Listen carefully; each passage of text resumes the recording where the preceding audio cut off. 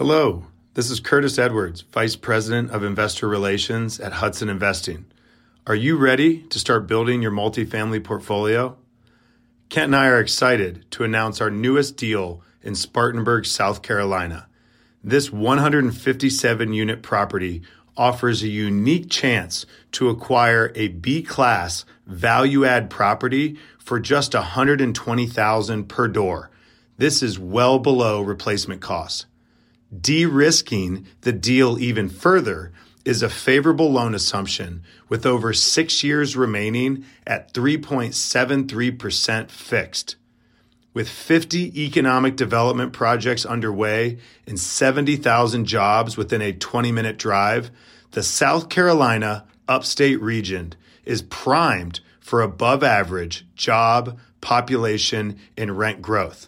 Don't miss out on this exclusive deal. Find the link in the description notes to learn how you can invest.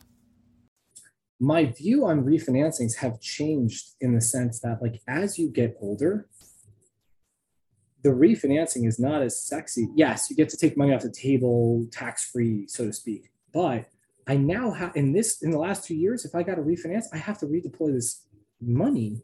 Welcome to Ritter on Real Estate, the show about how to passively invest like a pro.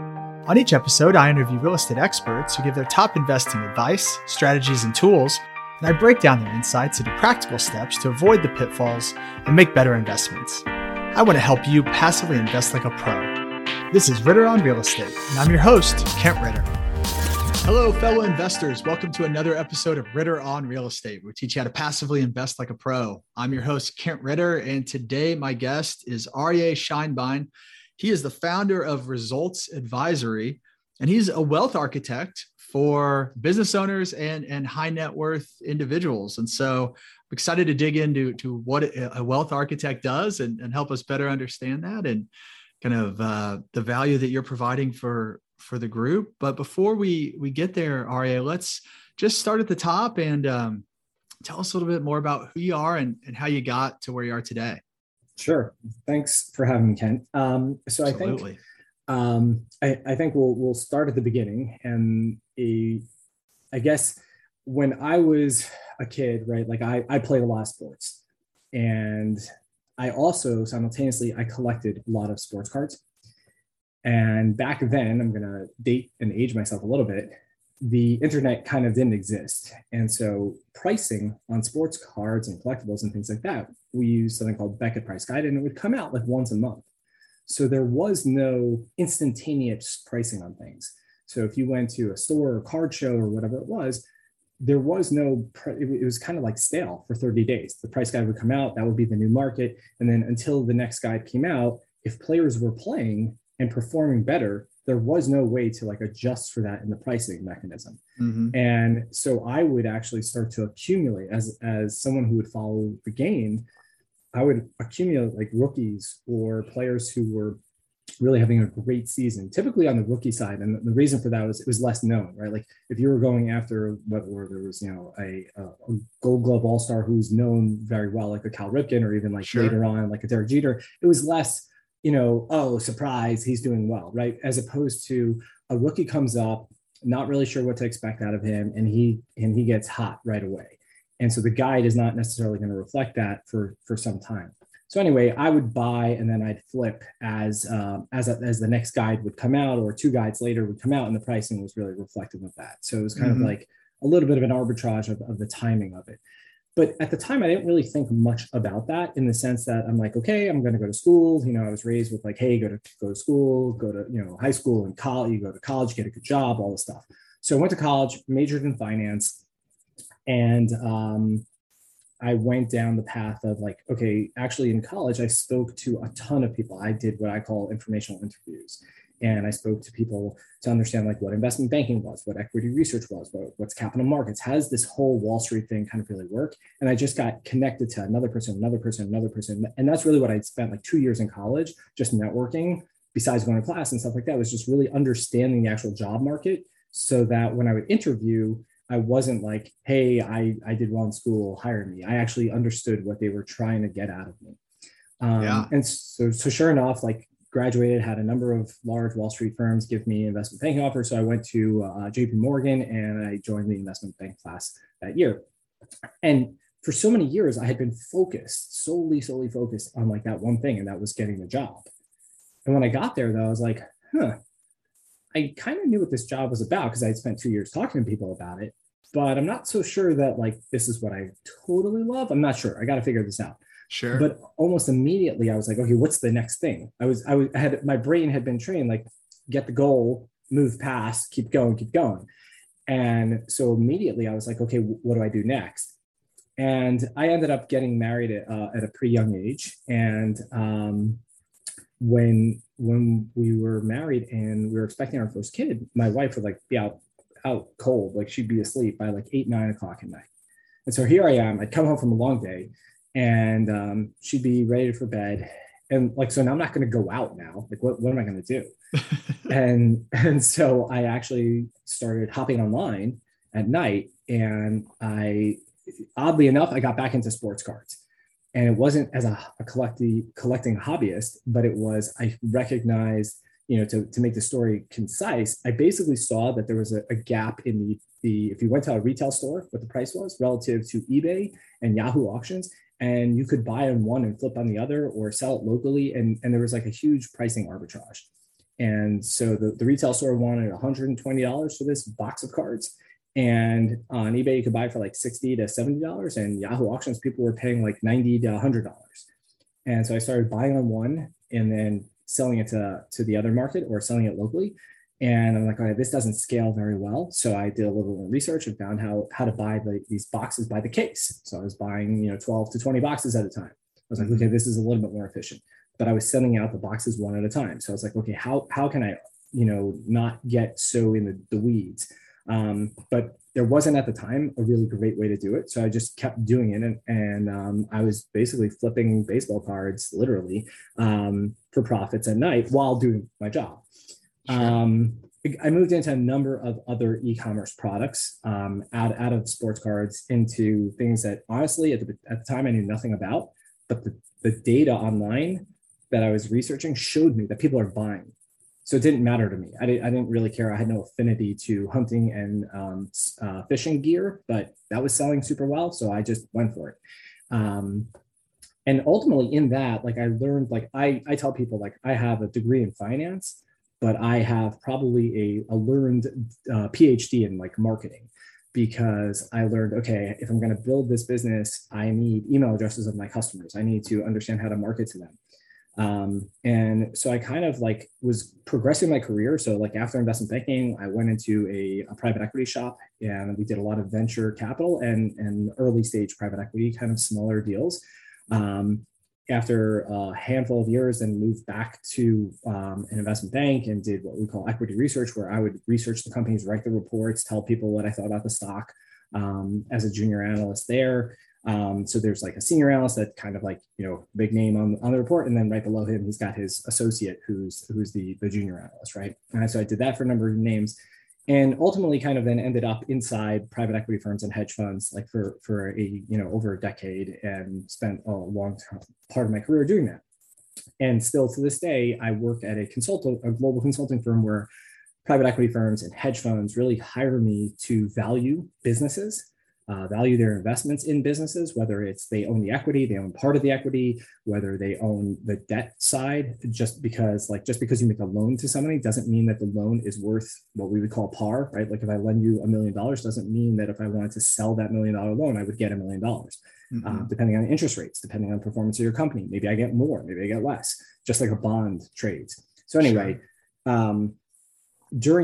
During this whole career path, like as I started kind of getting into more e-commerce, Amazon kind of got into this thing called FBA, Fulfillment by Amazon, which took away all the fulfillment headaches and all the logistic headaches for me. So I was able to kind of focus on like buying product or creating product and selling it on their platform, and continue to this day, still have a number of interests and involvements in those businesses. But I started meeting a lot of small business owners and entrepreneurs, both online and offline, who were really good at generating wealth and making money, but they didn't necessarily know what to do with it.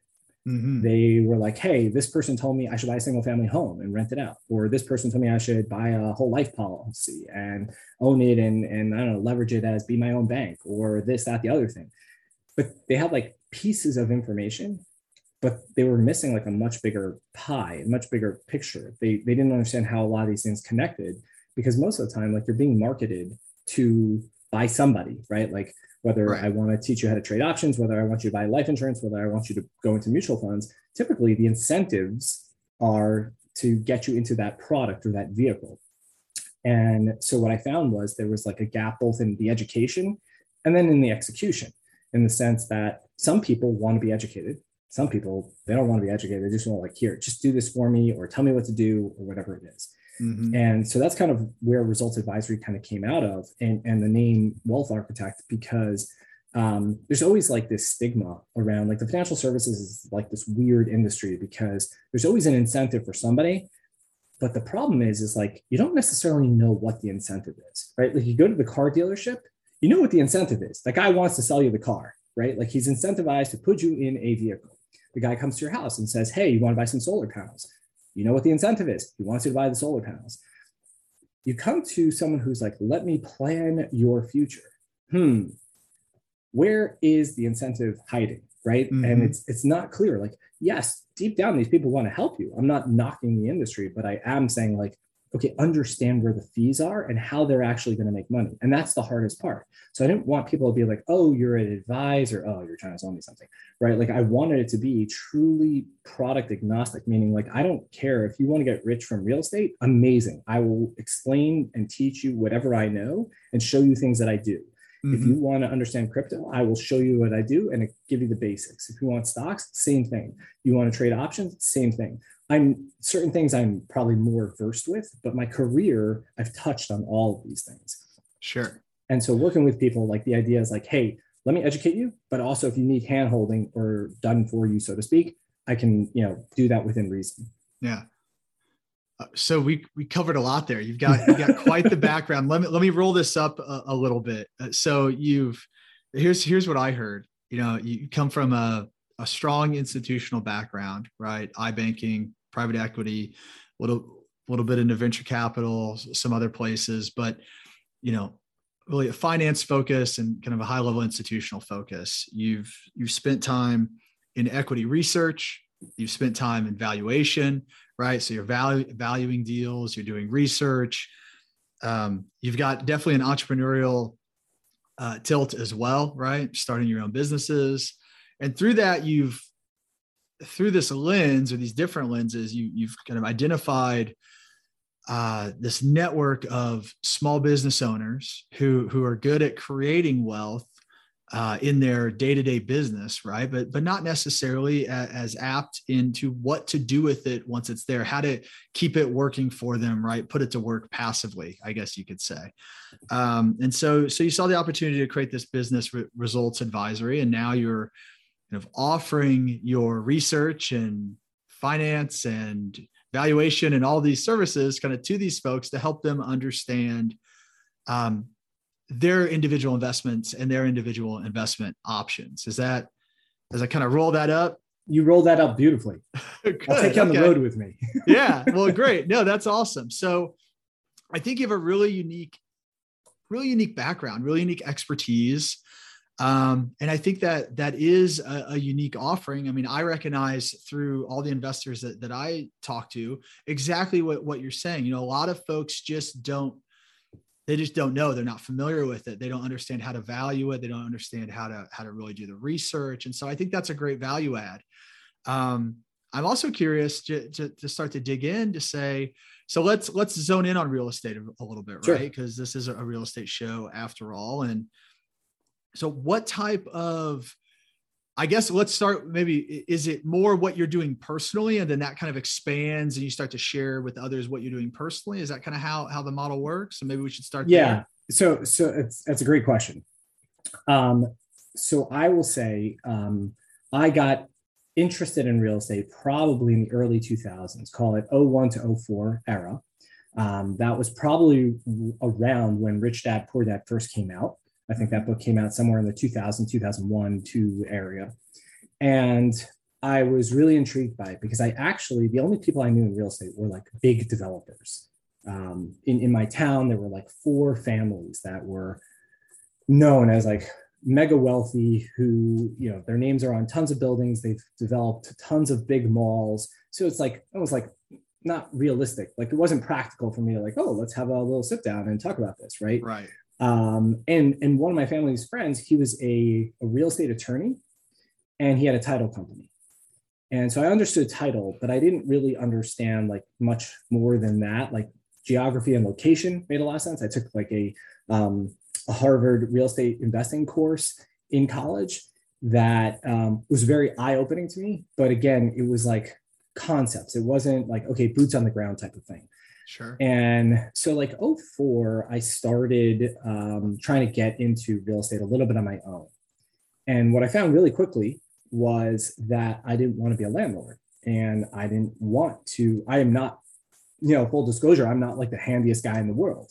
And so I'm not looking to fix the lights or, deal with the wiring. Yeah, I can do basic things, but this was not something that took interest to me of like, oh, okay, let's demo a house. Let me flip this house. And this was like, 2004 or 5, like you didn't even really have HGTV telling you like, okay, watch this show, watch that show, watch these things.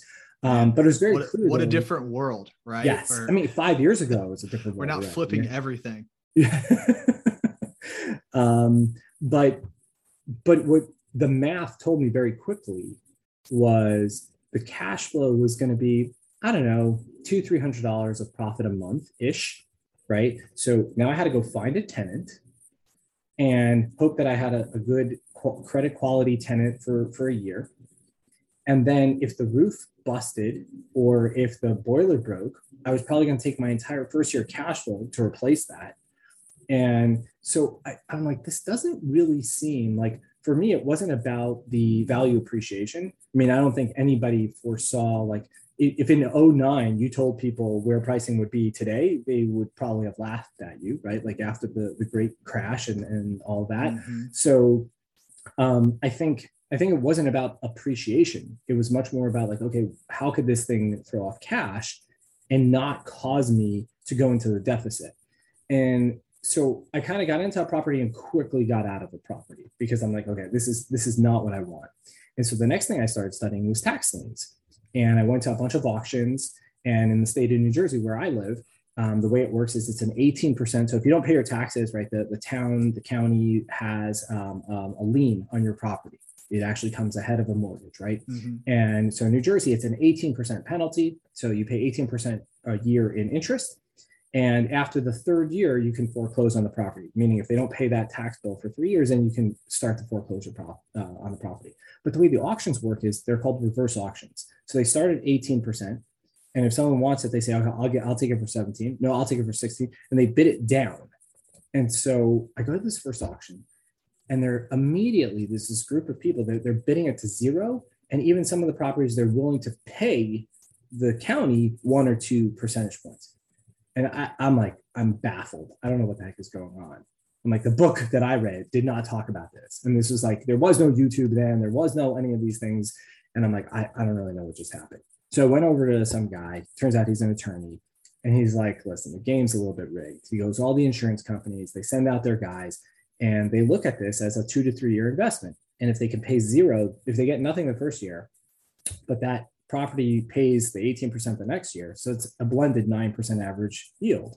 And for an insurance company, that's great. And if they can get it in the third year, they'll even get a better return. And then they'll probably sell the house because they don't want to deal with the foreclosure. So REO, real estate owned, like it's like there's a whole nother market for it. I was like, hot damn. Okay. So I'm like, forget it. This is way too much time. This is not passive. This is didn't fit the bucket. And ironically, I end up at a hedge fund where we end up building a portfolio of about $150 to $200 million of just tax lien. We have a whole strategy on tax liens. So actually, I was super familiar with it and worked on some of that at the fund. But I'm still stuck in the sense of like for myself, I'm like, I want something more passive, right? Mm-hmm. And so I started learning more about syndications, i.e., people who were buying properties were going to actually operate it. That's their day in and day out job. Sometimes they were also the property manager. Sometimes they outsource that, whatever it may be. But they had operational experience in this. They could identify, they had the deal flow, all this stuff, and they're looking for investors, right? They're looking for checks. Mm-hmm. And yeah, now you're speaking my language. Yeah. so I got into my first deal probably like in 07. And probably if you look at the timeline, probably not the best time to get in your first deal, considering what's hiding around the corner that nobody, per se sees coming in the real estate market. And this was a little bit more of a distressed play. So we knew there was going to be some struggle, but obviously the distress got worse because in 2008, let's say occupancy went from, let's say 65-ish% to 45%. And then you start to deal with things, right? Like where you don't have debt service coverage, right? You don't have enough cash flow to pay for the loan on the property. And I had gotten into 2 other deals that year that both actually weathered the storm reasonably okay because they were slightly different. But this actually started to kind of give me framing around some of the risks involved and how I want to think about my personal portfolio, both from, hey, what do I have exposure from the real estate side? What do I have exposure from in stocks? Where do I have exposure? At the time, crypto wasn't like a thing, so it wasn't there. I was making some small angel investments. So where do I want the risk and what's the risk reward, and start to understand like how I feel about some of these things. And so with Results Advisory, I started, so after, 2010, 2011 or so, I started seeing more real estate deal flow. And I would just start to make my own analysis, whether I had the check or not, right? So some syndicates want very large checks, some want reasonably large checks. Others, even if you're accredited, that doesn't necessarily mean you're sitting on $25, $50, $100,000 of liquid cash. You may have it tied up in other things. So I started to analyze these things. And so when people came to me and I started helping people with Results Advisory, it was like a 2-prong approach, meaning some people would come to me and they're like, hey, someone is showing me this opportunity. I have no idea if this is good. Like, I don't even know what I'm looking for. Right. And then other things were like, I'm seeing a lot of flow, whether I can participate or not, I'm going to analyze it one way or another. If I can write a check, I'm going to do it if I like it. And if I like it, but I can't write a check, I at least will tell you, hey, I'm just not liquid enough today to write a $50,000 check. And so therefore, this is a good opportunity. So it kind of cut both ways, where people kind of came to me with and to this day, the way it works is like, I want you to review this for me. It's kind of like having a big brother look over things, or an experienced person look over things. And I bring things that I'm looking at and have interest in. And again, if you want to invest with the one you brought to me, again, I'm not incentivized to tell you yes or no, right? Like, you're going to invest with them and that's great. Mm-hmm. Or if I bring you something, I'm not incentivized to say, hey, this is the best thing in the world, because I'm not the operator, right? Like, I want you to do well, and you're going to get whatever that split is. You're going to get your preferred return and your split based on however it's set up with, with that operator. So you're providing kind of an unbiased, impartial opinion on whether you think it's a good deal or not, right? Based on your experience through your track record in the industry, but also your personal investing experience going back to 04, 07 or so, right? And so, yeah. Well, so really interesting. So you obviously have a lot of experience. I would call underwriting or just evaluating these real estate syndications. Sounds like you've done a good amount of multifamily. So as you start to analyze a property, I mean, what are the big things that you're looking for? What makes you say, yeah, this is a great deal, or this is one I'm going to pass on? Yeah. So I think, obviously, if you know the operator, if you've worked with the operator, you obviously have there's a higher level of comfort to begin with, right? Like, and it's not like, oh yeah, I did a deal with them 6 months ago, but hey, I've been with them for a number of years. They don't miss distribution payments. They haven't kind of stopped. They haven't had a capital call. And for those listening who don't necessarily know what a capital call is, right? Like, it's capital call is that, hey, the project needs more money, and they're going to come to us, the investors, the limited partners, who are actually what we call the equity investors, right? Yep. They're going to come to us and say, hey, we need more money. Otherwise, we have a problem here, and we're going to potentially default on our loan to the bank, our mortgage. So if you have that comfort, that's just a starting point. What I'm looking for in general is, first, I'm not super focused on the market. Is this a 10% growth market or a 12%? Or is it, I obviously want a good market, but I don't need to kind of drill down. Like a little bit of that is believing in the operator, that they kind of know the market, right? So when you see someone who's like, well, we've got a property in Washington State, we have a property in Texas, and we have a property in Ohio, unless those are all like connected for some reason, i.e. like a HUD property, it starts to be like, what's the deal? Like you're not in a market versus like, I know Oklahoma. I know it inside out. The Tulsa, Oklahoma City area, bam, bam, bam, bam, bam. I could tell you what's been on the market, what's sold, what the comps are. That gives you a whole different level of comfort. And you're not like, oh, do I really want to be in Florida or Oklahoma? Because I think Oklahoma is not growing as fast. That's less important because that operator now is like shown, this is my dialed in zip code. And I kind of know this market really well. Sure. The other things I'm looking for is when I was in college and we learned, we had like PV, so present value, FV, future value, NPV, net present value.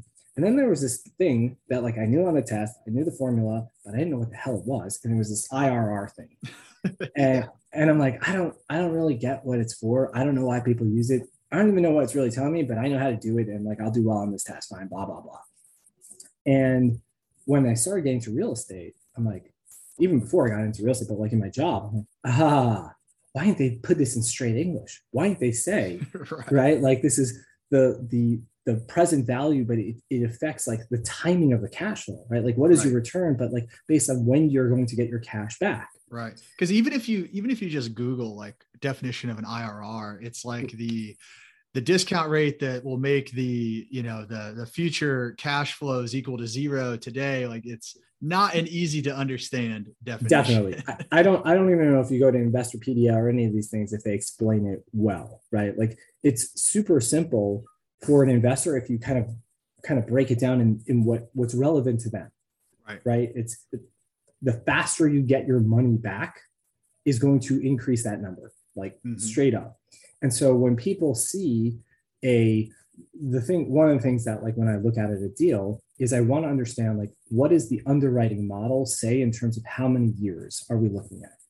Because as someone as yourself who operates these, you know that whatever you go in with the underwriting assumptions, however it plays out, for better or for worse, it will not be that underwriting case. It's just not, it's not possible, right? Right.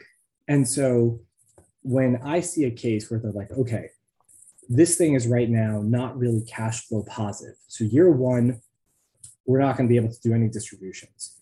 We're going to put in the money. We're going to add value here. We're going to raise the rents. We're going to do all the things. And then we're going to stabilize it, which means, right, we're going to get rent. We're going to get tenants in, and we're going to kind of get it to a point where it feels stable, that it's an 85% or better in terms of occupancy.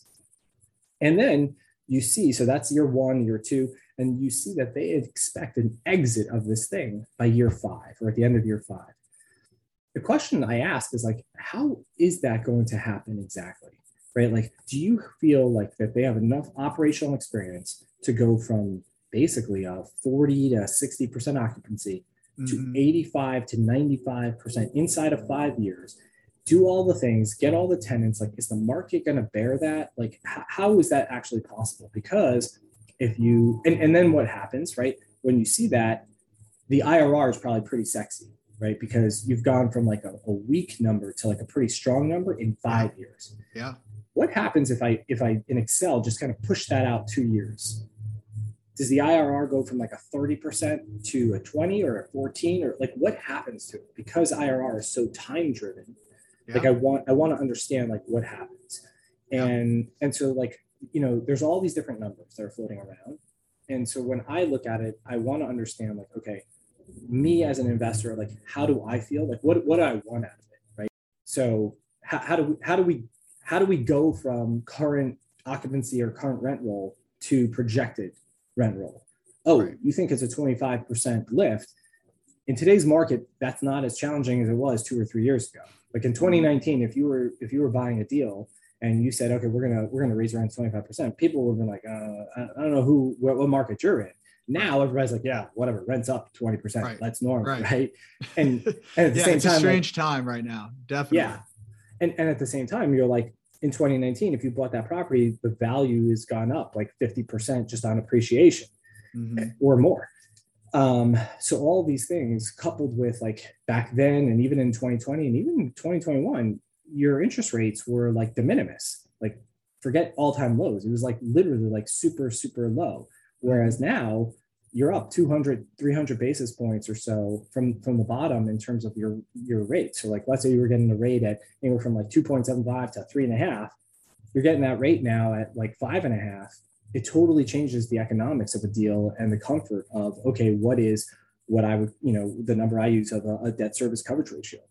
Yeah. And it was funny. It's like, I was talking to an operator and they're like, yeah, we generally run like a 1.1, a 1.15 debt service coverage ratio. And I was like, really? I'm like, that's thin. Yeah. I'm like, conversation over, because you basically have no downside. Like there's no room for error, right? Like you have a lot of downside, but you have no room for that downside. Meaning like if all of a sudden people decide, hey, you know what, you've raised rents 15%, that's market, but I found somewhere else to go. How do you backfill that without having a problem with the bank? And so like for investors to understand like, hey, you want a 1.25, 1.5, or whatever it is, like you have to know yourself. And it's the same with like when people come to me like, hey, should I get into crypto, or hey, should I do angel investing? I'm like, okay, how do you feel if your portfolio is down 50%? How do you feel if you open up your stock app or your Fidelity account and you were in tech, heavy tech, and now you're down 35% year to date? Are you okay with that, or are you not? Because it's the same with anything, including real estate. Like, how do you feel that they don't have a lot of protection if something should not go according to plan? And so these are a lot of things that like I'll look at and think about and talk through, both for myself and for others. Yeah. Well, I like how you brought up the three metrics of cash on cash, IRR, and equity multiple, and kind of, how those relate to each other. And I think those, I think a lot of time people get stuck on the IRR and particularly how high is that IRR, and they make decision based off of, well, this deal says 16, but this deal says 18. So I'm going to go with the 18 without looking at time frame, right? What's the hold period? What's the like how much of that return is coming from cash versus all just assuming appreciation? And then how much, and then what's driving that IRR on the back end? Because likely one of the largest levers is what's that cap rate when they exit, right? What's that reversion cap rate? And how does that relate to the cap rate going in and where the market is and what the market expectations are? And so I think you have to look at all these things together, like you said, to get a complete picture. I also like that you brought up, because what I've noticed is I won't say savvier, I'll say more seasoned investors spend way more time focusing on and asking questions about things like the DSCR, the debt service coverage ratio, your leverage, right? So your loan to value metric, what percentage, things like that, than they do about, the IRR and those things, because I think they're more focused on that downside risk, right? And I think that's how folks should approach these investments, really all investments, but what's the likelihood that you're going to lose your money, right? And I think that should be weighed against what's the likelihood that you're going to make, an extra 2-3% on an IRR. And then what's the trade-off there, right? But I think the focus on downside is so critical, especially right now where we are with, like you said, we're doing loans. We buy rate caps on our floating rate debt, but we've had a couple properties under contract for going on 2 months now, and things have changed dramatically since we originally put them under contract. And so we're we're just continuing to evaluate that and plug that in and see how that affects the deals. But it definitely, luckily we had good cushion in these deals, because if you had a thin deal to start out with, those deals are falling apart right now, right? If you were at a 1.15 debt coverage 2 months ago, you're below 1 at this point. There's no way that's going to work out. And so I think that's where people, in my mind, need to be paying a lot of attention when they're making investments right now, is especially to that debt coverage and what are those cash flow assumptions in the early years, because interest rates are going to continue to go up. Yeah. And I think that's something people have to be critically focused on. I agree. And it's interesting because um, it's not just, so to your point, right? Like what's the timeline on the IRR and what are the levers that are getting there, right? Like, is it the cap rate appreciation? Right? Because is the bulk of the equity multiple coming from that exit? Right. Or on the IRR side, like, is it also coming from a planned refinancing? And so to the point that we were talking about, it's what's your opinion on underwriting a refinance out of the gate? So I'm not opposed to it, depending on the rationale for it. Meaning, like, if the property today, so I'll tell you, there's one that, like, the refinancing that we got into the property in the end of the summer of 2020, and it's a HUD property, and so it was underwritten, and they bought it with a more conventional loan. Yep. But because HUD takes a long time to get through the process. So the plan was to get a HUD loan, refinance with a HUD loan. So the benefits, so HUD takes a really long time to give you a loan. And even though it's a HUD property, it's not a layup. It's not a slam dunk that you're going to get a HUD loan. Right. The benefits of the HUD loans is the rates are going to be low. They're going to be long tail terms, and they will give you higher leverage. So it's double-edged sword, because you have higher leverage, so that's good for the refinancing and the cash out. Bad because now you probably have a higher hurdle to pay from a cash flow and a debt service coverage. And so depending on all these factors, I'm okay with it. I think if you get into a property that, like, it's severely underserved or under occupied, and you think, like, hey, it's going to take me 2 to 3 years and then I can get a refinancing on this thing, I'm okay with it out of the gate. I think, though, my assumption is, from the way I think about it, is if you plan to refinance inside the first, typically 3 years is the way I think about it. Yep. And it's not because you went in with some bad loan, like a bad rate loan because you were doing construction or something like that, but you were standard, you're getting a loan. If you think you're going to refinance inside of 3 years, then this hold is 7-10 years. This is at least that kind of hold, because there's no way that it's all going to kind of go the way you think, in that, hey, I have this new loan. Who's going to buy it on the back end? Most loans, and I think this is another point that a lot of investors don't necessarily know about, is when you get a home mortgage, okay, you can refinance anytime you want. The cost of refinancing, the closing cost, is the only thing you're focused on, right? And it's how quickly can I recoup that cost, right? A lower rate, lower payment, blah, blah, blah, all these things.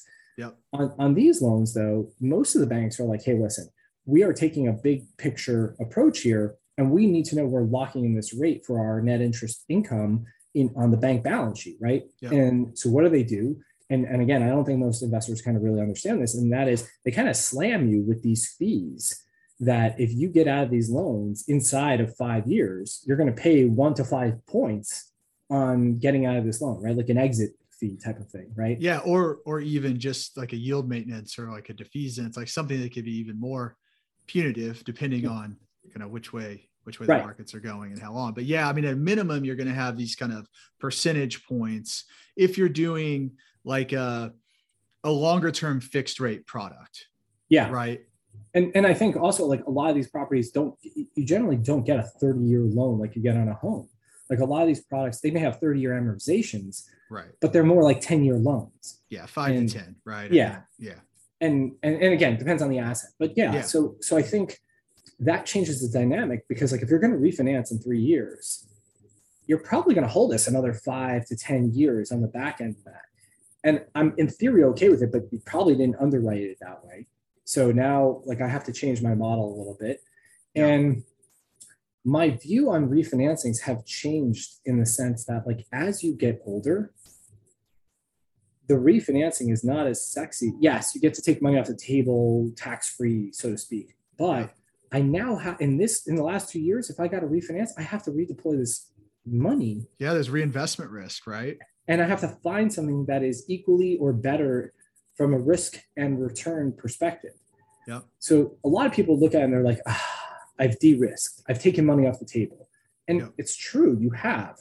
But now you have to redeploy that money. And I think until you have a lot of money in this type of asset class and you actually are seeing it, the concept is like, rich people problems. I'll deal with it when I get there. Right. Like it's kind of like taxes, right? But yeah, it is a problem. Like you actually have to find that next deal. And it's kind of like when you sell an asset, whether you 1031 or not, it's a nice win to get the money, but unless you needed that money for something, you now have to get it back out there.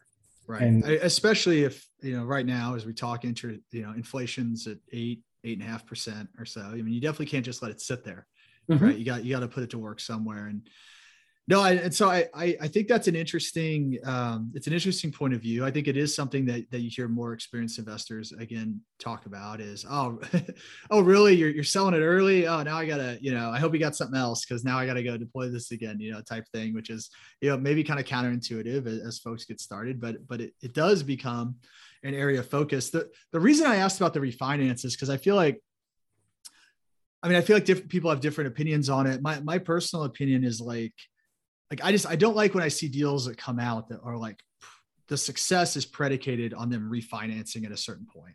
It's like, if I wouldn't invest in that deal, and this is how I look at it, is like, if we always underwrite first as just if we were going to hold it the whole time, right? With a single debt source. And does the deal work there? Well, okay. Because when you underwrite a refinance, like it always gets better, right? You're taking chips off the table. You're lowering the equity amount. I mean, it should always get better. At least you shouldn't refinance into something that's going to put you in a worse position. But I just kind of look at it as, I think that's quite risky. If it's like, if the only way that you're happy with this deal is if that refinance occurs right when it says it's supposed to occur, then there's not a lot of room for error. Again, kind of going back to your debt service coverage comment earlier, right? There's just not a lot of room for error. And so I'm just curious. I mean, people look at that in different ways because refinance is a very, it's a great tool to use, right? It's just, I think it's a matter of, would you be happy in the deal if it didn't refinance? Because it may not happen. Markets may move in the wrong way, or you may have a fixed loan and interest rates may be higher. And it doesn't make sense to refinance things. Correct. I just think people have to be careful as they're looking at that and seeing like that refinance, like it's make or break on that refinance, I think is a risky position to be in. I would agree with that. I think if the deal looks good only because of that, like if you take it out of the model and you look at the numbers, how do you feel about it? And I think it's funny in the self-storage space, which is the other kind of cash flow space that I like to invest in. Sure. Most are underwritten to 5 years, but they all go in with the thesis, like at least the operators I've dealt with, is they want to hold this asset forever. And maybe they'll refinance in 5 or 10 years, and maybe they'll sell it if the opportunity is there, but they want you to feel comfortable with owning this asset forever. And like, I've looked at a number of industrial, non-self-storage, but like, third-party warehousing and that kind of stuff. And those guys underwrite for 10, but they all tell you, like, in a perfect world, we're going to hold this thing forever. Right. And they're a much longer approach. And I think for investors, I think for even high net worth individuals, that is a very hard concept to get your arms around until you've been doing this for a while, because in your head, you're always thinking about liquidity, access to my money, all these things. Not like, oh yeah, if I have $1 million today, I'm going to generate another $1 million over the next 5. So I don't really need this million. I actually need this $1 million to grow. I think there's like a lot of psychology that actually kind of goes into this stuff. I think that's a really interesting point you make, because, I have I talk with a lot of investors, and people have differing points of view. And some people want their money back as quickly as possible. And others, I think you're right. I think especially as folks get older, I think they want longer holds. They want that different. So it's trying to find that balance, I think, among your investor base. But, I do feel like I've seen multifamily deals trending to shorter hold periods. I think some of that's probably driven by market condition, and some of it's more of a flip scenario, right? Yeah. Especially as you're getting into like 3 cap rate deals and things, you have to create a ton of value, and you have to exit to really make that work, because you're not getting much cash flow. It's an appreciation play. So some of it's driven by kind of market conditions, but I definitely, because I look at industrial and other things as well, and I invest in other deals, and I see that difference. And so that's interesting that you kind of pointed that out on time frame and perspective. Yeah, I think a lot of the shorter holds in the last couple of years are driven by market. Like if you own something in 17, 18, 19, you were probably made amazing offers by mid 20 and on, even late 20 and on. The offers that were coming to you were probably off the hook, right? And you're like, can I turn this down? Can I beat this later? Will I do better? I know my investors like long hold, but like we're in for 18 months and we could get a 50% return. Like, yeah, sure, the stock market has done that, but that's not this asset class. That's not what it's designed for. Right. And it's also there's a balance for the operator to say like, okay, I'm 20, I'm 30, I'm 40% of the equity, whatever the split may be in the deal structure. How do I feel about this? And how do my investors feel about it? And how do I kind of strike that balance? It's challenging. Like there was a deal that we got into last year and they went in and they're like, we're either going to hold this for a really long time, but we may have a buyer inside of like 9 months at a 40 to 50% premium to what we pay. And like, honestly, I didn't even tell anybody I worked with that that was an option. I told them this is going to be a long hold. And if it happens, they may be disappointed, right? Because they thought this money was going to be tied up for a long time. And if you come to somebody in like 12 months, you're like, well, here's 50% return. Again, they're not going to cry, but they obviously need something to do with the money. But like to go in with that strategy is risky, because if the deal doesn't make sense, if you don't find that buyer or don't have that interest, then what do you actually own, right? Like, did you want to own this thing? So it's true. Like finding the balance is important within your investor base. But I also think that like as a firm, you tend to get a track record of like, yeah, we have situational things that come up, but we tend to be like this. Sure. Versus other firms are like, yeah, we're always looking for opportunities to get out. Sure. And then it's like probably a different investor base a little bit. Yeah, absolutely. So Aryeh, as we're starting to wind things down, as you're, if you could tell people right now, kind of where we are, a lot of moving pieces, right? What are the things that you're really honed in on as you're looking at deals? What are some of the tips you can give folks of things really to look out for? Sure. So, I mean, we touched on a lot of them, but I think I want to understand like the going in cap rate and the assumed exit cap rate, right? So what does someone think that the market looks like in 5 years? Obviously no one knows, but like, what are those assumptions? So one of the things I ask for personally, like I would say like 9 to 9.5 out of 10 operators do this for me. And that is like, I ask for a working model. Like, can I have the Excel model? Not because I'm going to send it out or post it anywhere, but more so I can make changes in the assumptions. So I want to understand like what happens if they think they're going to exit, they're going in at a 5 cap and they think they're going to exit at a 5.25 cap. What happens if we exit at a 6 or 6.5 because rates are so high and people just don't pay that, right? So like just conceptually, right? Like as rates go up, cap rates should also kind of go up, meaning like they have an inverse relationship, just kind of like stock prices go down or bond prices go down as rates go up. Like all these things move, they have some correlation, and it's not a 1-to-1, but I want to understand like irrespective of rates, let's say the actual market changes. What happens if I raise a 50 basis points on my cap rate, if I raise even a full point turn? So that's number one. Number two is I also want to understand like the growth trajectory of year 1 and 2, because typically like a lot of times you'll see in the multifamily, they'll be like, okay, it'll take us 2 to 3 years to stabilize. And then we're going to assume like whatever, a 3 to 5% annual increase. So it's those first couple of years that are really driving those future years of your cash flow, right? So I want to understand like, hey, let's say you don't hit those first year numbers. What happens to the cash flow? Understanding that. And then minding the number that we talked about, the debt service coverage ratio of, hey, what does this look like if there's a refinancing? What happens? Because that's going to move, right? Like when you refinance, most of the time you take out more debt. And so therefore, like, does the coverage go from 1.5 to 1.25? Does it go from 1.25 to 1? Like what happens and where my risks are? So those are a lot of things I'm looking at. I do also look at the initial loan in terms of like, what does that rate actually look like in the sense of, is it fixed? Is it floating?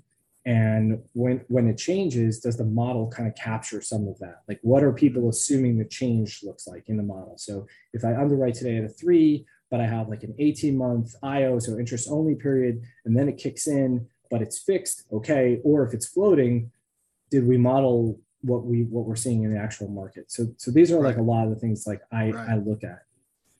No, those are really good. So just to recap for folks, so cap rates going in and coming out, and how they relate. I mean, some of the interesting things I've seen in models is like one of the models that we'll use is the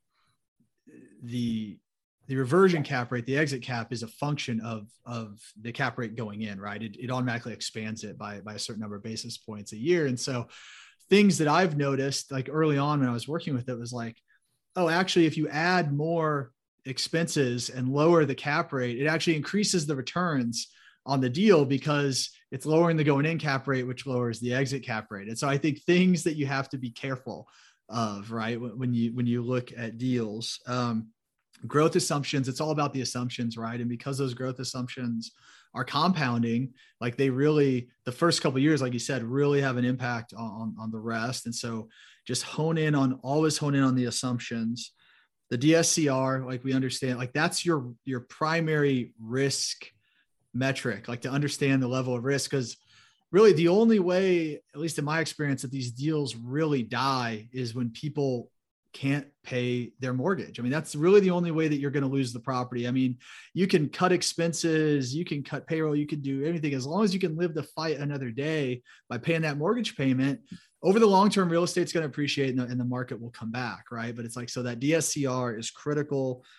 And then, loan terms are really what's driving a lot of that in the DSCR, and understanding, I think what you mentioned, which is incredibly important right now, which how variable rates are moving, is if it is a variable rate loan, are they factoring in the movement that's going to happen over the next few years as they're projecting cash flows out, right? Make sure they're not projecting what it is today in year two, because rates right now are going to be a heck of a lot higher, right? So exactly. Awesome points, Aryeh. Thank you for making those. Before I let you go, I'm gonna take you through our keys to success round. I got 4 questions I want to ask you.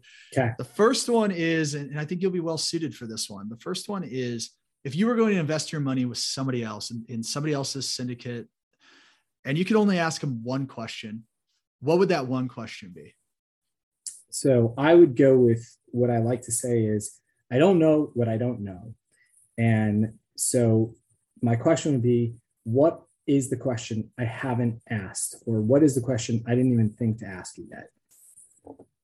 Interesting. You kind of put it back on them to exactly to see where they go and how transparent they are, maybe. Yeah. All right. I like that. What are you most proud of in your career?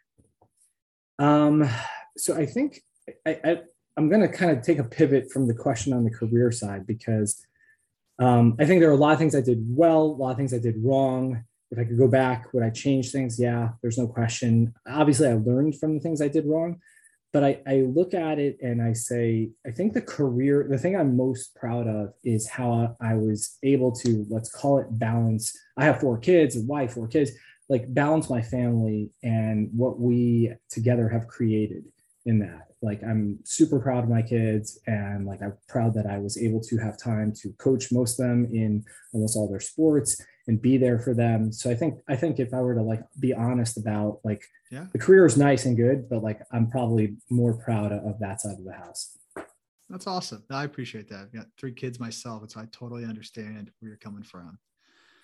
What's a book that everybody should read? Okay. So I think like I read a lot, so I have to preface that. And there are a lot of books I like. And so I'm trying to think about like, okay, we have real estate investors. And so I'm not going to give like an investing book, and I'm not going to give a real estate book. I think the book that is super impactful to everybody and really can have like a tremendous impact is Atomic Habits. James Clear. Yep. The book is, yes, he references his website a lot, but that's because he has like a lot of data and workflow there, and he's not trying to sell you something per se. But I think having understanding of your habits and understanding how you can change and fix things in general is a super powerful thing in your life, whether it's investing or your business or whatever it may be. Yeah, absolutely. I've read it. It's a great book, and so I highly recommend it as well. And then lastly, what is your number one key to success?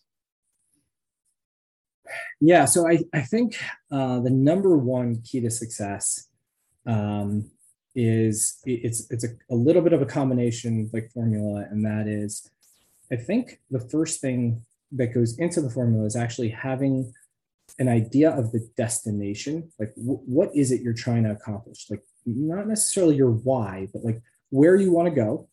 Why you want to get there is always a great added piece to the formula.